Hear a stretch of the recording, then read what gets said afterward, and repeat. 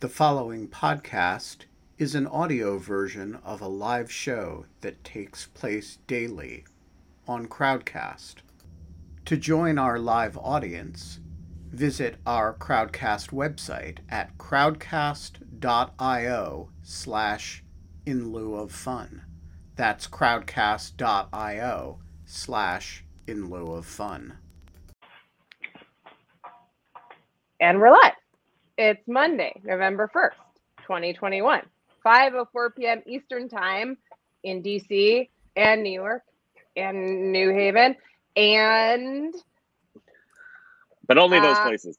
And yeah, I know those are all the same place or something. And then and also we are not allowed to have fun anymore, but we are allowed to have an entire incredibly indulgent episode that is just about me bringing on two of my biggest nerd friends to talk about Dune, the movie that I don't know why I'm doing this, because literally my entire life for the past week and a half / 14 years has been filled with Dune references. Because of John. Did I ever tell you guys this? He was elected to be this class speaker for high school. And I still to this day do not know how that happened. No offense to him. He is a very smart, he's a very sweet guy. I love him. But I don't know what they thought he was going to talk about. And he got up and talked the entire time about Dune. He gave his entire graduation speech about Dune. That is gotta be that is such a powerful move. Yes. I think it was basically around fear is the mind killer. He maybe is listening and might be logged on to the chat to correct me about these things. I have read Dune. He claims I have not read it because I don't remember it because as well as he does. So anyways, I will be the resident idiot here. But I was really excited about the movie. I liked it a lot. This is kind of perfect that we get to do this day after Halloween, because Kristen and especially Julian are two of the most epic Halloween-ers that I've ever seen in my life. Julian, you and Tom Lee used to spend upwards of 2 months on your costumes. I feel like often. They would often involve electronics, many times contact lenses, sometimes full body makeup. I just feel like there was a level of commitment that you don't often see in adult men to Halloween. That was just I choose to interpret that as a compliment. I love single adult men. But anyways, we're not allowed fun anymore. We are allowed to talk to Dune. Welcome, Julian. Welcome, Kristen. It's great to have you guys on. Good to be on. Scott, what were you going to say? I have to really confess at the outset that the only thing I know about Dune was I saw the recent incarnation, but I didn't see the first. Have you read the book? Nor have I read the book. So, oh, wow. But I did see the movie, the most recent one. So I may not have much to add. I actually kind of think it would be amazing to find someone to have Scott tell us what Dune is about, having only watched the second Yeah. movie. Do you guys think that would be mildly entertaining, and then we can kind of riff? I think it would be I just think it would be kind of a very fun Scott, yeah. Yeah, I'm actually curious to hear that. I know. Wouldn't that be kind of fun? Wait a second. Is this a trick question? I mean, no. It was like a movie about it was like Game of Thrones, but instead of dragons, there were worms. That's what I thought. It just seemed like Game of Thrones to me. That sounds interesting. Yeah. Game of Thrones. It's fascinating to me that came across, because I remember my kind of first thought as the credits rolled was, well, this was a gorgeous sort of illustration for the book, in the sense that, you might have a nice hardcover with illustrated plates. And so I kind of enjoyed it in that, in that spirit. But I thought, but gosh, it really, it just has to leave out so much. So much of the story isn't really there. And I sort of wondered, would it be intelligible at all? But also I thought, gosh, and they left out all the interesting kind of Game of Thrones-y political machinations that are a lot of what is sort of fun about that book. It is a very, having actually read the first one again within the last couple of years. Yeah. And then I just last night started kind of skimming through it again. It's sort of striking that it really is like the first 150 pages of that book are exposition, often rather clunkily delivered. I mean, it is it's kind of impressive that you kind of go, this is a book with a lot of sort of flaws to it, that if the world were not so compelling, it would kind of otherwise be lethal. But it is compulsively readable anyway.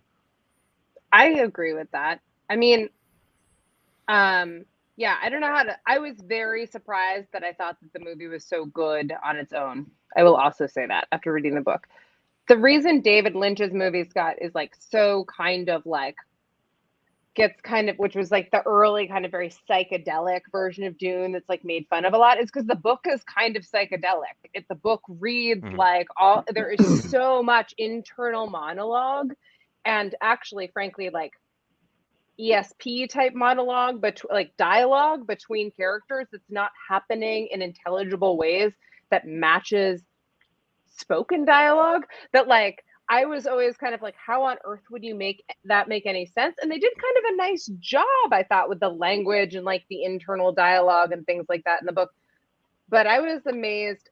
Yes, I think that what you said. Kristen, what did you think? It was, I had to kind of remind myself when I was walking out of the theater, why the spice mattered, which is something that's kind of completely left off. It sort of runs the spaceships and it's an important commodity, but there's this giant backstory that you read over the course of, I don't know, I think the first 200 pages, 100 to 200 pages, and then periodically over the rest of the books about the Butlerian Jihad. And this whole other science fiction saga that happens something like 8,000 years before the period of this film Dune. Scott, this is going to blow your mind. There's this huge war between mankind and artificial intelligence. And as a result of, spoiler alert, they stop using computers. So you don't have neural networks or even, I guess, just Microsoft surfaces in the future world of Dune. All that stuff is done by kind of wetware computing using this drug spice, which enhances, I guess, your maths. So it's the whole film is it's a sci-fi epic that's built on the back of this unstated other version of a sci-fi epic about man versus machines, which is a wacky thing for a novelist to try to do. In a way, it's like the Odyssey, right? The Odyssey kind of is constantly referring to an event that it doesn't. Wait, there's another event in the Trojan War, that event. The Iliad. So there's, if you just read the Odyssey, you don't know that there's a whole previous story about the Trojan War. That there's a prequel. There's a prequel, but an epic prequel, right? That is truly an epic thing. And this is what I guess that's what you're suggesting about spice, right? Is that it's kind of alluding to this whole other story. But right, you guys... the reason it's important is just not put in the film. There's a one sentence where in one of there is one sentence in the film. One of his film strips, they say, "Without the spice, interstellar travel would be impossible." But they don't really explain why or how that works, and they don't explain why there are no computers, or why their eyes are blue, or why or that there is that it affects your mind. Like, they don't explain that at all. They don't explain that it has a drug-like effect to people that are not used to being on it, and that it has the long-term effect of the natives of Dune. The reason their eyes are blue is that consuming the spice all the time in the air has basically has this effect of rendering it changes your eyes. That's one way someone is definitely from Dune or not. Or sorry. Just suggest though that the movie, when I said Game of Thrones, I also meant in terms of style. That is, this movie didn't read as a movie. It read as a pilot or an episode. And so therefore, a lot of the stuff that didn't make sense, kind of you're in a movie, you expect things to be self-contained. If you think of them as episodes, it's fine that certain things aren't explained because you expect that they will be explained. And so I felt like that kind of lack of explanation made sense given the format. One of the things I thought was really nice is that some of the movie was good in that some of the things that weren't explained didn't really feel like they require an explanation. Like the fact that everyone's using swords. That's kind of weird. In the future space, we're all supposed to be using laser guns at each other. But instead, those don't work because of this kind of, what are they called? Holtzman field generators, which is Dune tech that means that we don't use lasers. It's a swords and sandals kind of fable. But it was so beautifully rendered that I thought they did a great job with those, with the blue and the red. I thought it was brilliant. Sorry, it was great. That was when, remember, Scott, when they hit the thing, when they turn on their field generator and they're fighting, and then they're flashing blue and red in the fighting. It's certainly an improvement over the Lynch version where everyone looks like a Minecraft character as exactly. they're running around in the. I have to say, I couldn't really understand what that was. I assumed it was some kind of force field shield. Yeah, you got it. It was not a whole lot more than that to get. Okay. Yeah, you didn't. There's no reason. So that's kind of why I was it would be fascinating to know what Scott thought the movie was about. Because, what would you be thinking that red and that blue was? I I think it's kind of obvious that it's some type of it's coding for either. I think the meaning of it seems like it's to a naive eye is that it's coding as either a force field or some type of sense, it displays hits or a health sensor or something. Does that make sense? Right. Right? I'm oh, he took one hit and it's all of a sudden it's red and then it blinks black to blue and and so but to your point, who the hell writes who has maybe this is the changing movies totally so that they're going to just always be serial TV, but a 2 hours and 40 minute pilot about Dune that doesn't even do that much exposition about any of these things. What's the next episode or next movie gonna look like? I think it is radically underrated the extent to which the sort of possibility space of pop culture has been transformed by Wikipedia. You think about something like the Marvel Cinematic Universe. Yeah, a lot of people have seen, go and see all of them, and so they get to Avengers or Endgame or whatever it is, and they, hey, I've seen all these, so I can follow what's going on. But that's not everyone. I think these are, and just the kind of the binge TV stuff. Even in theory you can watch it all, but all right, I watched a couple seasons of this ongoing story, and now I want to pick up again. The ability to do these kind of complex, really extended, really interconnected narratives, right? Partly it's, yes, you can get anything on demand, so you can brush up and watch the backstory or whatever. But I think to a significant extent, this stuff works because you can get on the wiki and remind yourself who all these people are and of the plot point from the one you didn't see. And, who is this guy in the comics? I mean, I think about the kind of the way WandaVision, and sorry, I'm getting a little off Dune here, right, was playing in a really interesting way with the expectation that the audience is doing this kind of puzzling. Like in the spoilers for WandaVision, apologies, but like in the, I think I've never watched it, so please explain what you're talking about.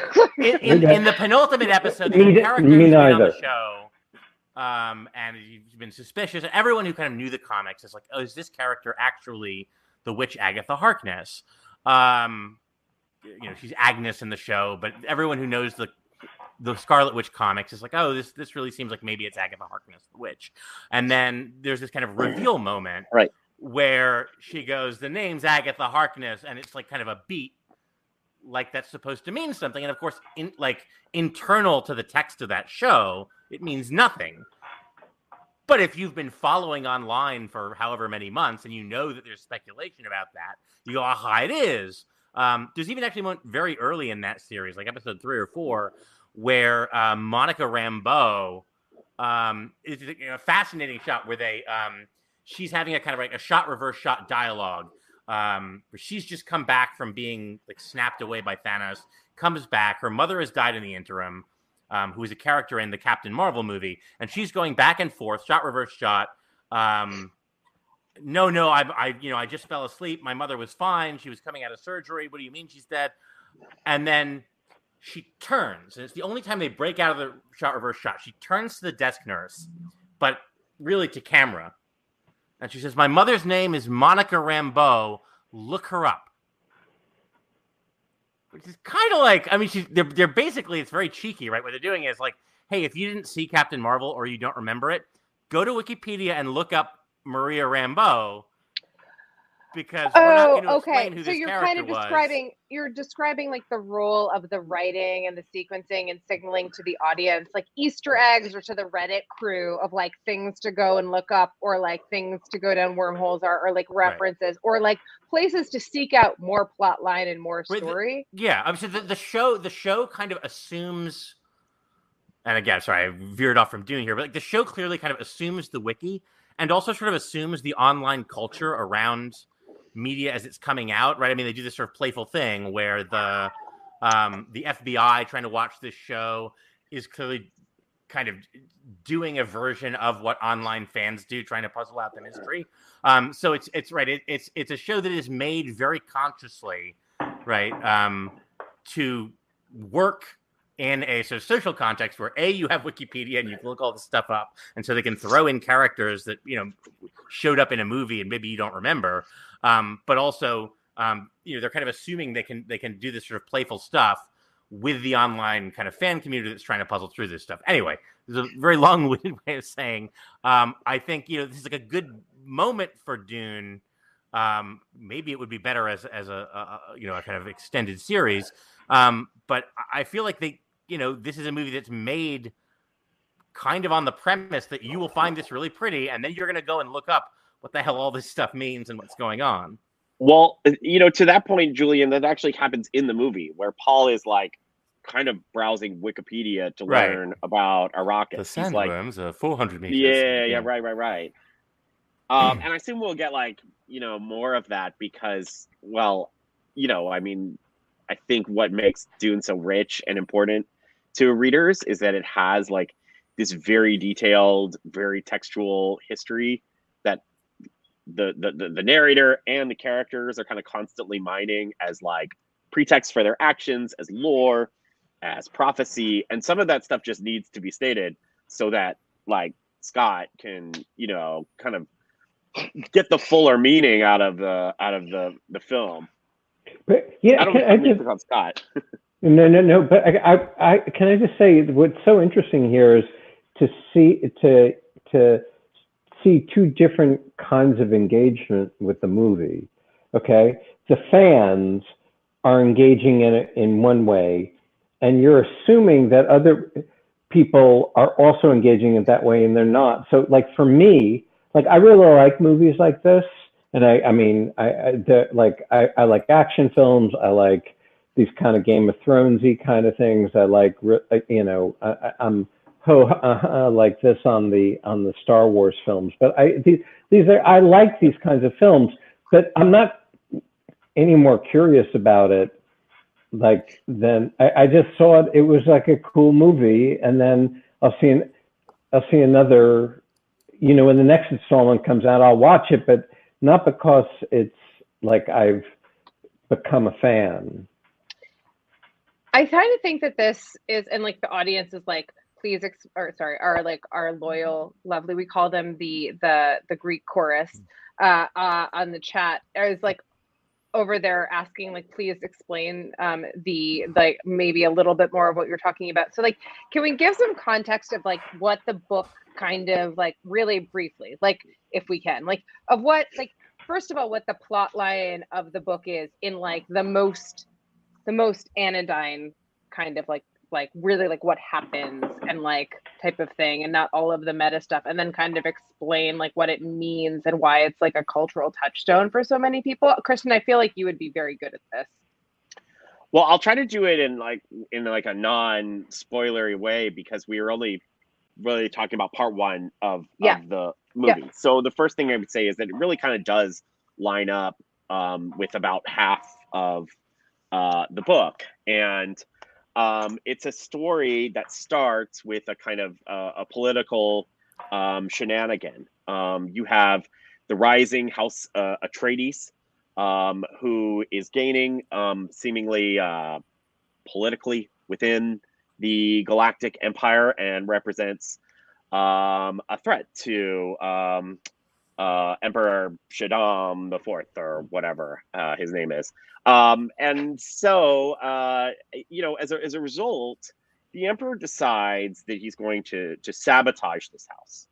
And he takes a contract that belongs to a rival house, the House Harkonnen, a contract that is very valuable and extremely lucrative.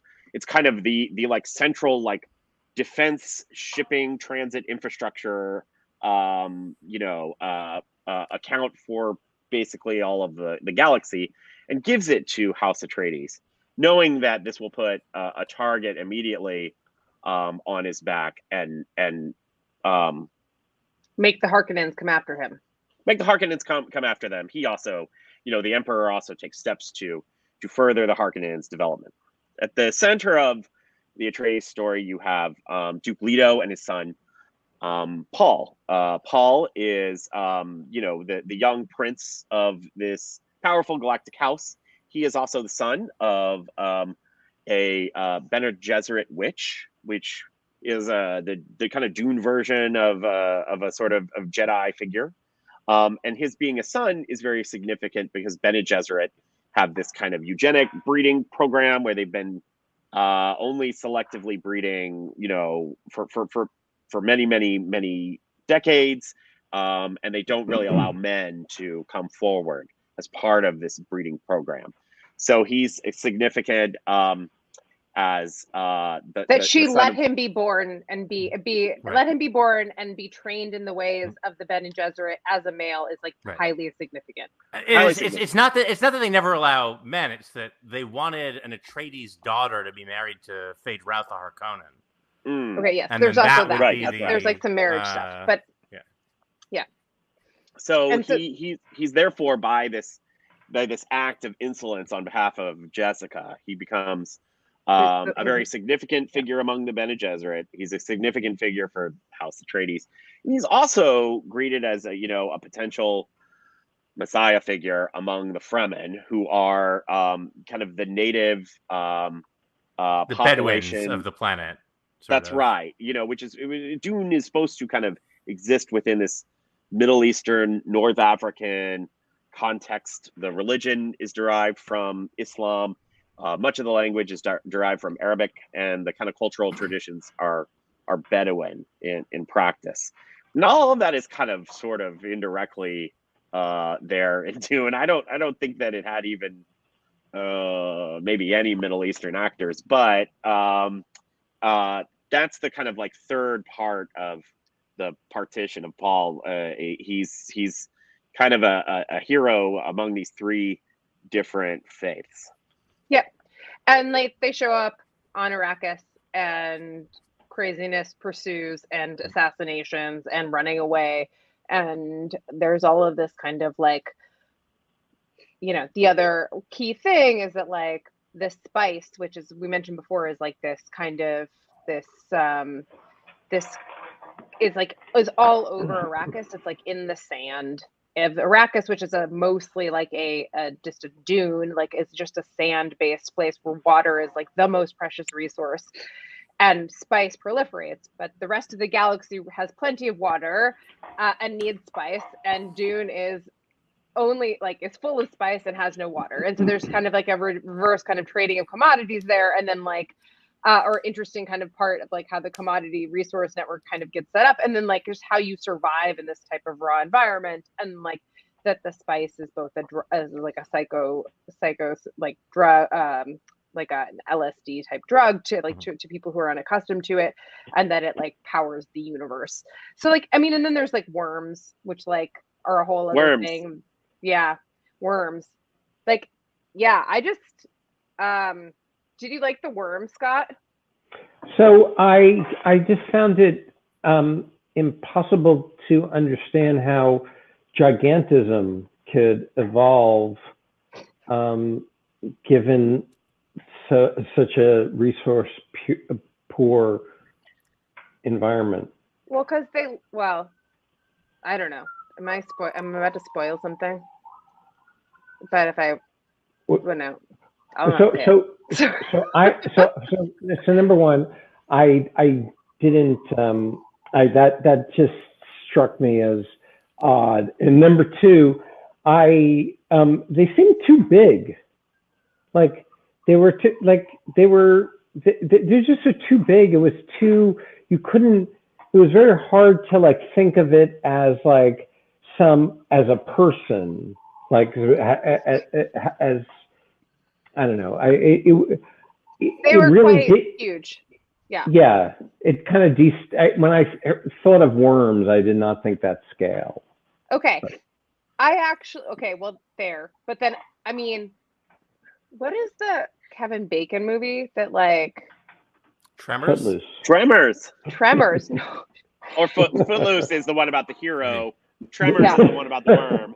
Yeah, no, but I will say that there's like there's like 8 Kevin Bacon movies that all could just become part. If you could like cut them up, they would actually be a version of Dune that would be completely palatable. But there's Paul, you are the future of House Atreides, but I want to dance.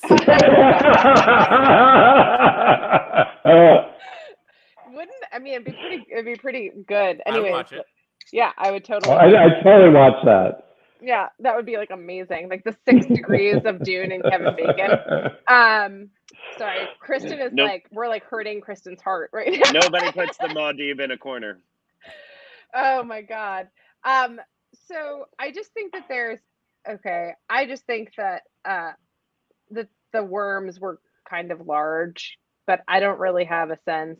I always think the scale is fucked up in movies, though. Like, I always think that, like, things seem like, they'd, like, zoom out from, like, the Death Star, and I'd be like, whoa, that thing really is as big as a planet. Like, or, like, but I don't know. Like, it looked like, it's one spaceship, and now it's like, oh, look, there's one spaceship flying away from a planet type of, like, thing, and you get this sense of scale.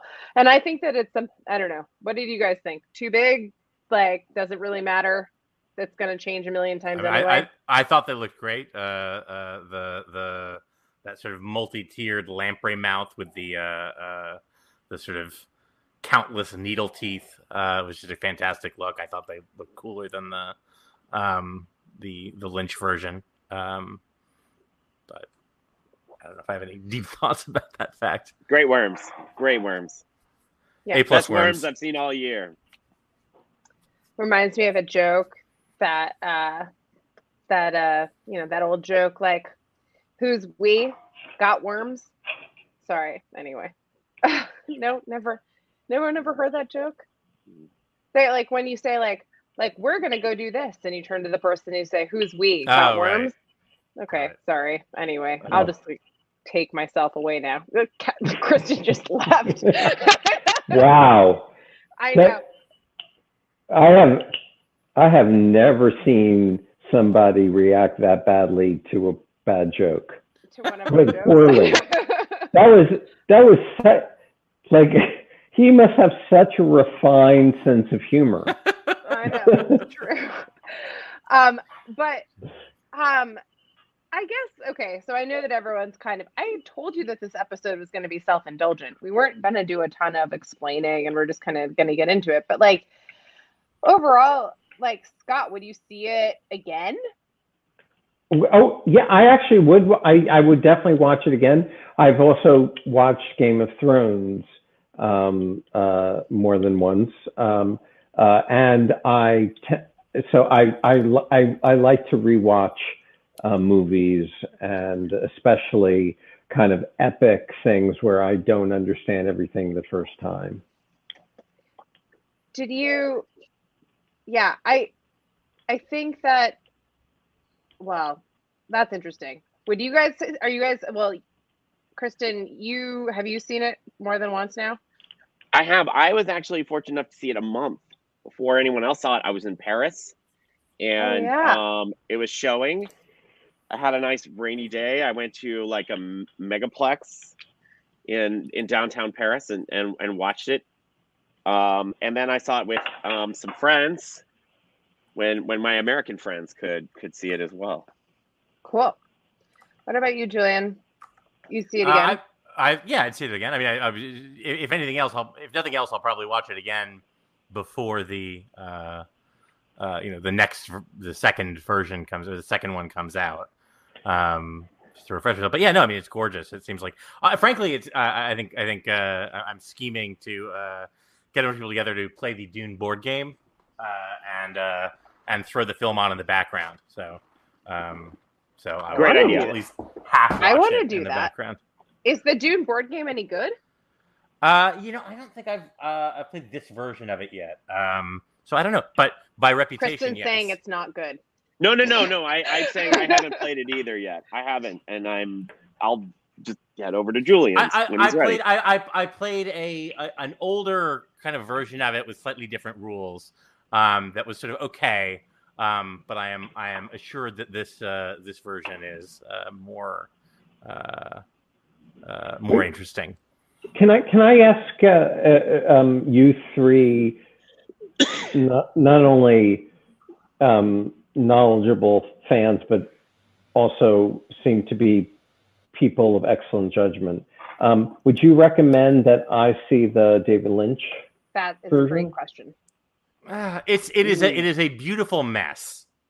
It is right, but would you recommend it in the sense that I'm not sure I can in good conscience recommend it as a movie. It is very pretty. I would recommend having it on in the background with the volume down and looking at it occasionally.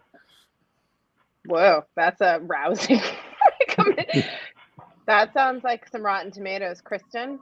Yeah, it's definitely the kind of film for when you like get a terrible cold and you're gonna plan to fall asleep while you're watching something horizontally on the couch. This is like a top tier sick day candidate. That's just some it's functional, worth it for there's just like recommendations. Very, very specific scenes kind of are worth watching. The fear is the mind kill, the litany against fear scene where she's doing the gum jabbar with Paul and the pain box and just the stuff Harkonnen just absolutely chewing the scenery and like Brad Dourif as his ridiculously eyebrowed mentat are just kind of hilarious and fun to watch. And the whole like just, oh, my Baron, you are so beautiful as he like drains his pustules are just kind of wonderful little I'm iconic just gonna moments. Simplify this for you. Just don't do this, Scott. Like just don't unless you are it seems like to me unless you are like near unconscious or missing sight in one eye, don't like bother putting on Dune. I would say there are half a dozen better David Lynch movies that I would urge you to watch first. I take this to be the form of the recommendation. If you get COVID, you can watch it. Definitely. That's that we would call that a hypothetical imperative in the moral philosophy business. But Michael McKenna. Hello. Hi. Hello. How are you? I love the dorkiness of your question. So Yes. please go ahead and ask it. Yes. How much does Star Wars owe to Dune, and is that an actionable amount for the George Herbert estate? I ask this because when I first saw Star Wars and the droids are climbing over the ridge and there's a giant skeleton in the background, I say, oh, this planet has sandworms. Interesting. What do you think? Quite a bit. I mean, a fair amount. Tatooine is pretty clearly. But Tatooine has 2 suns instead of 2 moons. But a lot of the aesthetic is. But Star Wars is such a kind of pastiche of old samurai movies and John Ford movies, and Dune is in the mix too. But I think it's one of those things where it's like such sweeping and diverse copyright infringement that no single claimant can really can really get any purchase. I'll stand up for Ralph McQuarrie here, and I'd say that I think his vision of kind of an entire galaxy stuck in like stagflation really sings out in Star Wars. Like everything just doesn't work. It's broken down. Like the market is depressed. It's all just kind of sunk. And that's not something that you see in Dune or even a lot of, I think, film sci-fi before Star Wars, just the sense that there's like an economic logic to the universe too. In Dune, it's just like, tremendous gleaming, it's incredible. It's just fantastic. And that's great. But I really love Ralph McQuarrie's version where everything is kind of like, eh. Yeah. So yeah, that kind of, I think that is, I think that's right. Mateo has disappeared, but he asked, he asks, and now I'm curious, are you guys James Bond fans? I mean, I'm like interested in the Venn watch diagram between people who really like Dune and people who are really enthusiastic about James Bond and Ian Fleming. I enjoy a good James Bond movie probably as much as the next fella, but I don't know if I'd call myself like an extraordinary fan. I haven't seen the new one yet. I will probably wait for it to come out on streaming before I watch it. But I probably will watch it eventually. Yeah. Are you a James Bond fan, Scott? I love action films, but I think James Bond films are always mediocre, and they are a perpetual disappointment. So if you go in with the I don't expect anything from this, then it's enjoyable. But other than that, I find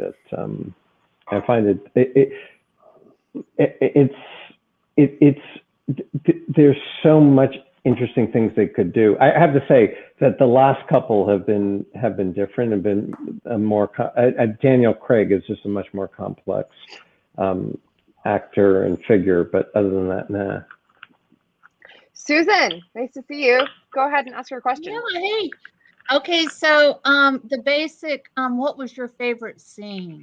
So I get to learn something about, what was in the visual field and a little bit about the storyline and something about That's character. a great question. Yeah. That's a really good question.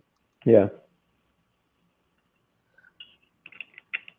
I thought that the photography was so amazing in this film. I think I could like watch like a super clip of just people going through entrances, ships landing. Yeah, that scene where there's like a kind of like a not a red carpet but a green hexagonal carpet rollout on the Emperor's military planet, where they go and see the Sardaukar forces. So something Secundus, yeah. Yeah, just anytime there was like Secundus. a landing and a lot of diplomats filing out on the tarmac, was just tremendous stuff. Yeah, I was gonna say the handoff when the Imperial sort of herald arrives to. I was sort of. I don't think it's even in the book. It's kind of negligible narrative importance, but it's just really gorgeous. And then the massed ranks behind them start chanting Atreides. I enjoyed a lot. Seeing the ornithopters take off for the first time. I enjoyed the hell out of. I think those are I thought the ornithopters were really great. well done. I really liked. I have to say, I really liked the scene at the very end where we finally got to see someone riding the sandworm. Like, even though it was like kind of just like out in the distance, but there was like, I don't know. I'm like, makes me excited for the next couple of movies. I enjoyed the Brando homage with Stellan Skarsgård kind of coming up out of the. They did it twice, right? The first time you see him, he's doing the Kurtz. And then kind of rising from the goop later. So I enjoyed those moments, and just him floating, nice call, and again sort of chewing the scenery, substantially less than his predecessor from the Lynch version. But it's true. But all the same, cool. There's some sweeping kind of desert scapes that made me think back to the earlier question about Star Wars, and I was thinking, actually Rogue One really does owe a lot to Dune. Rogue One has like kind of a story about like a religious uprising on a planet being like mined for its resources. Coming like so late as Rogue One did, it seems like even more naked to tell a new story that goes back before Star Wars to rip off Dune. But I liked. I gotta find where they find those shots of the desert, because it's just those gorgeous lunar moonscapes on Earth are like stunning. Yeah. Scott, what did you think? I don't know. I like that. I mean, I have to say everything that everyone just mentioned really was striking to me, and it was bizarrely for a desert movie. It was very lush, and like I agree. The choreography of people, they did private spaces, they did fight scenes well. I mean, it was really just a terrific job. So, like, if you had to name one, so like the movie stands for a lot of different things. I think, and I like Kristen, we kind of like gave the plot of like how we got to like of like the beginning of Dune and everything, but we didn't really get to like why it's so significant in the culture and like a lot of the themes that like make it so significant kind of made it such a huge deal and give it such a cult following. And like, why do you think, what are the main themes that kind of come out of the book that like make it such a cult following? Well, I think that I read a piece by Roxana Hadidi in Vulture, and it was about like Frank Herbert's, use of Islam and what he did well and what he didn't do well, and what the movies did well and didn't do well. And I thought her assessment was really smart, and she kind of gives Herbert a lot of credit for mining Islam for themes, mining Middle Eastern and Northern African for themes, but in this kind of reverent way, like in a very detailed way. And that, I think, was, responsible for why it was, really grabbed people. Like, it is like this big and very ornate universe. It's a powerful bit of world building with a lot of familiar details, without, I think, veering off a very narrow course into Orientalism. so I think that's kind of, that to me seems like the one of the reasons it just had the biggest reach, that just kind of sweeping desert landscape of a story. Yeah. What do you think? I think it's a big part of it, I think, is the world building. It really feels like a richly realized world with lots of stuff going on in the background. I think the kind of the complexity of the sort of the political machinations. I mean, the kind of the standard comparison point for that is Game of Thrones now, but this is decades before that, and I think there's a level of the sort of the complexity of the political intrigue that was unusual in science fiction of the era. Maybe it's less extraordinary now. I think the vision of a really kind of human future in that there aren't computers, there aren't AIs, and the substitute for that is this vision of a future where humanity has, through some combination of eugenics and sort of intensive mental training, brought out. You get the Mentat and the Bene Gesserit are kind of weird gender divergent versions of this. Most of the Mentat, I think all the Mentat we see in the book and the movie are male. The Bene Gesserit are explicitly sort of a female order, but they have both, in varying ways, sort of trained themselves to have these kind of extraordinary mental powers. The Mentat sort of computationally, and the Bene Gesserit, I guess, in terms of, also computation in a sense, but in terms of incredible sensitivity to nuances of body language and vocal inflection. To the point where they can kind of harness this to command people by sort of reading someone and then using the right vocal inflection.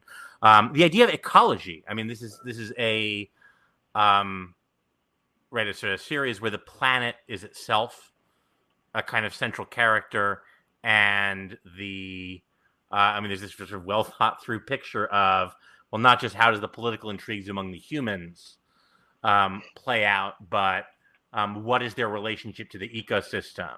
And then, of course, the sort of the appealing psychedelic. David Herbert really was, into psychedelic mushrooms, and the blue of the psilocybin mushroom is where you got the blue of the Fremenage. So I think, certainly, especially in the kind of the context of the 60s, this the ecological mindset, the very richly realized world, and the sort of psychedelic element, and this kind of aspirational version of the sort of outer frontiers of human potential are really sort of exciting, especially again from the kind of the context of a 60s culture.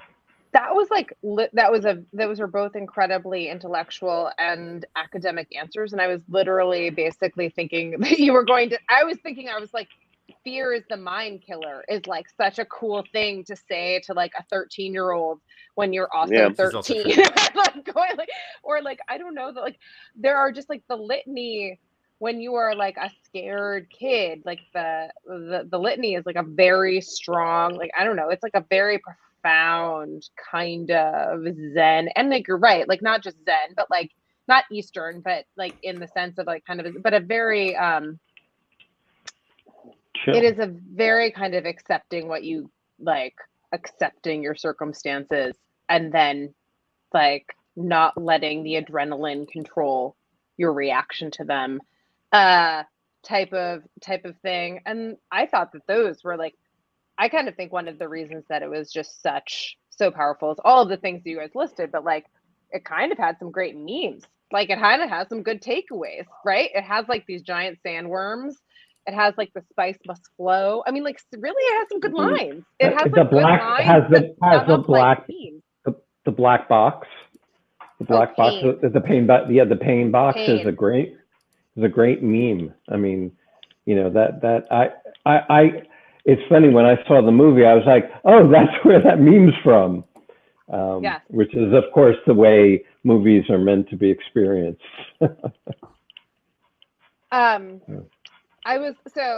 Last question also from Mateo, who had to go do homework apparently, but asks what you think explains the particular relationship between sci-fi and nerd culture, and why that genre inspires kind of a certain type of nerd, and why not say as he says, romance novels, which I kind of think is like a fascinating place to end, because maybe we'll do a movie night again and bring people on to talk about a new movie that's come out, or maybe an old movie.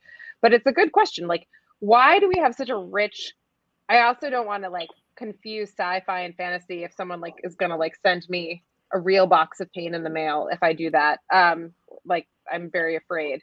But what do you guys think?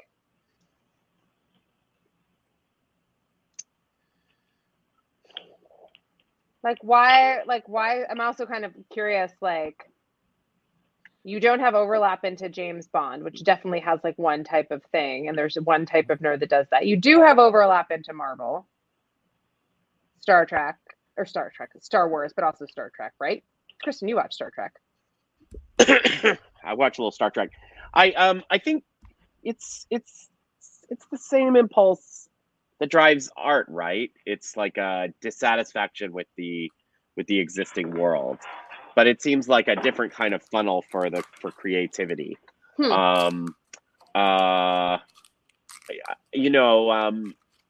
guess all art responds to that kind of fundamental desire to look at a series of problems or states or interactions and just question that and pose like a different way of looking at those things. And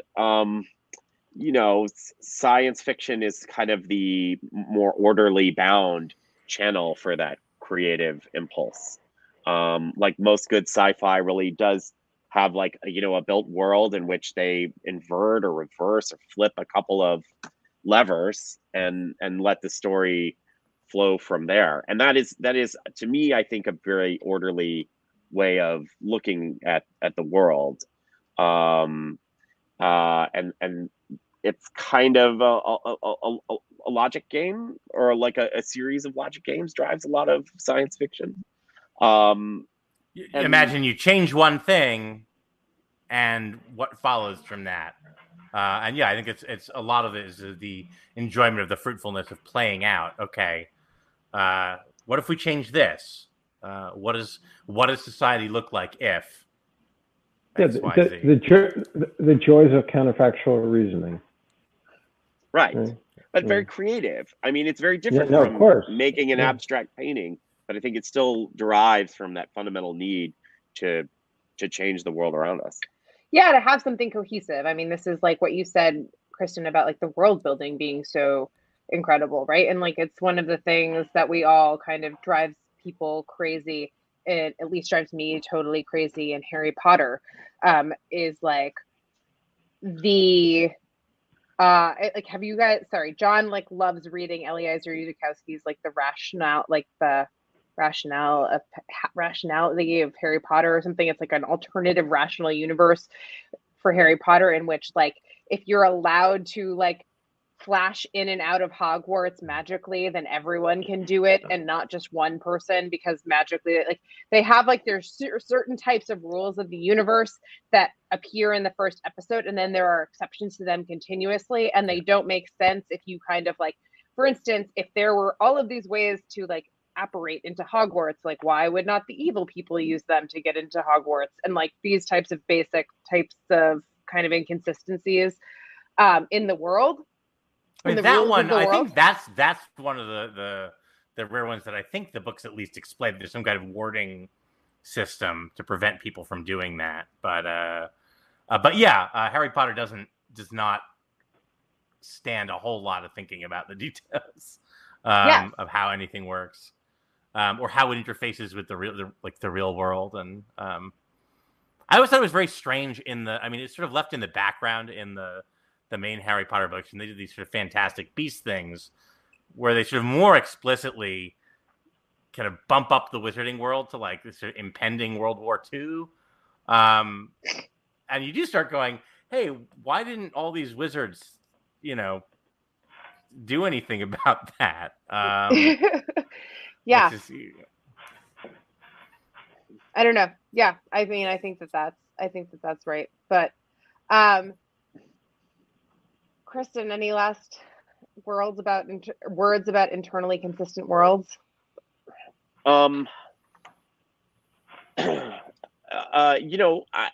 I wonder whether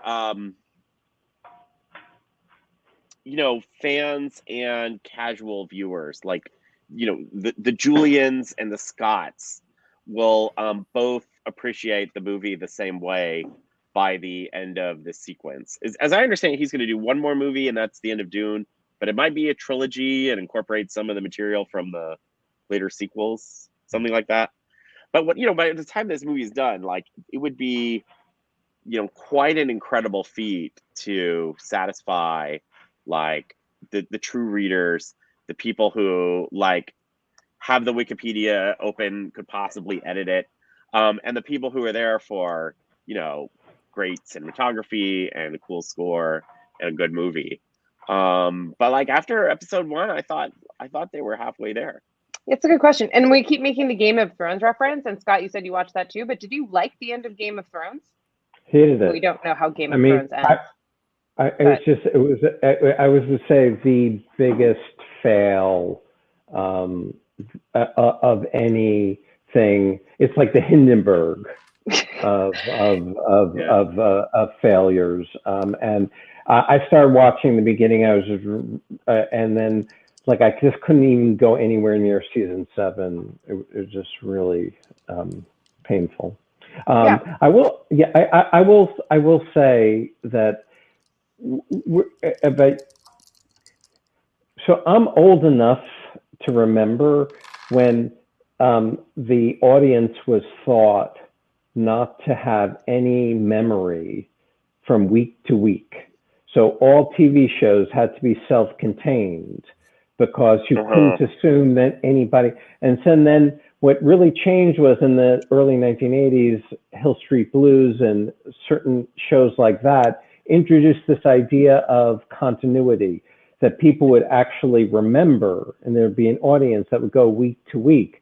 And this was incredible, like the kind of the order of sophistication that you can have when you can actually cross-reference and things like that. And then I was just thinking about, like, that's what's happening now with movies, right? Is that like the serial nature of them is becoming more and more obvious in the ways in which we used to think that movies needed to be self-contained, just like TV shows needed to be self-contained. But that feels like that's no longer the. Yeah, I don't know. I think it's a great point. I don't know. There's just some really huge changes in the medium. And then I think it's also based around, and you might know more about this, Kristen, but like, I think it's also based around like the ad models and things like that. Like, I think that there was like, the idea of standalone episodes is the idea that you could constantly be bringing in new people. And if you left people behind, you weren't going to have new people that were brought in because you couldn't replay. There were no reruns. Right. Like, what's a rerun? Like, I don't know. Like, right. So like the idea that you couldn't like catch up if you lost your place is like exactly why we now watch TV with Wikipedia open. Like, I mean, it's kind of like, right? Like you can just deepen your entire intellectual engagement with everything you're watching. And like anything you feel like you don't, right? Like it's just, it's so much richer. I mean, the model used to be, look, there are basically 3 networks. There's a handful of other channels. There's 3 networks. Maybe you've got a dozen channels available total. So people are flipping around. You've got a gut TV, so there's a fairly limited number of options, and you want to make sure that if someone is flipping through the channels and stops here, they stay long enough to watch some ads, and you have a satisficing goal, right? Which is you don't want them to flip away, but past that point, you don't really care how much they like it. You don't get any more ad revenue for them liking it more. So it just sort of has to be good enough to keep them there instead of flipping to one of the other, 8 options.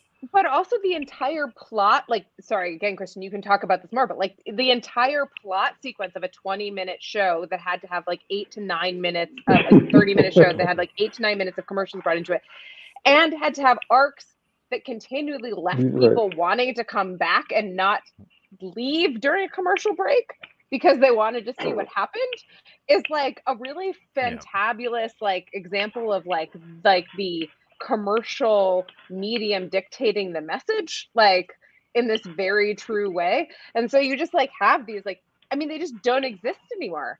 My parents, I remember, were like at one point, like I think we were watching like they were flipping through, it was like the 90s or the early 2000s, and we were watching something, and there was some terrible, really kind of bad reality TV show. And my parents were like, TV is such trash right now. And I was taking like this class of Brown on like The Sopranos. And I was like, oh no, like, what are you talking about? TV is so great right now. Like, and I mean, of course, both are true, but like, yeah. Anyway, we're going to leave it there. Thanks everyone for putting up with my entire self-indulgent day, Dune day. And thank you all for making me feel comfortable in your. I recognize. I knew I was the outsider, but you didn't make me feel like one. Very true. You knew our ways as though you were born to them. Very good, excellent job. I was like really you like can, a bit. You can Venmo me that setup. Yeah. We will be back 56 minutes, 23 hours and 56 minutes from now, 22 hours and 56 minutes from now, with Oren Kerr, and which I don't know what he's going to be talking about, but surely it will be spicy and involve a blackboard. Kristen, Julian, thank you again. It was great to see both of you. And until next time, Scott, what do we say?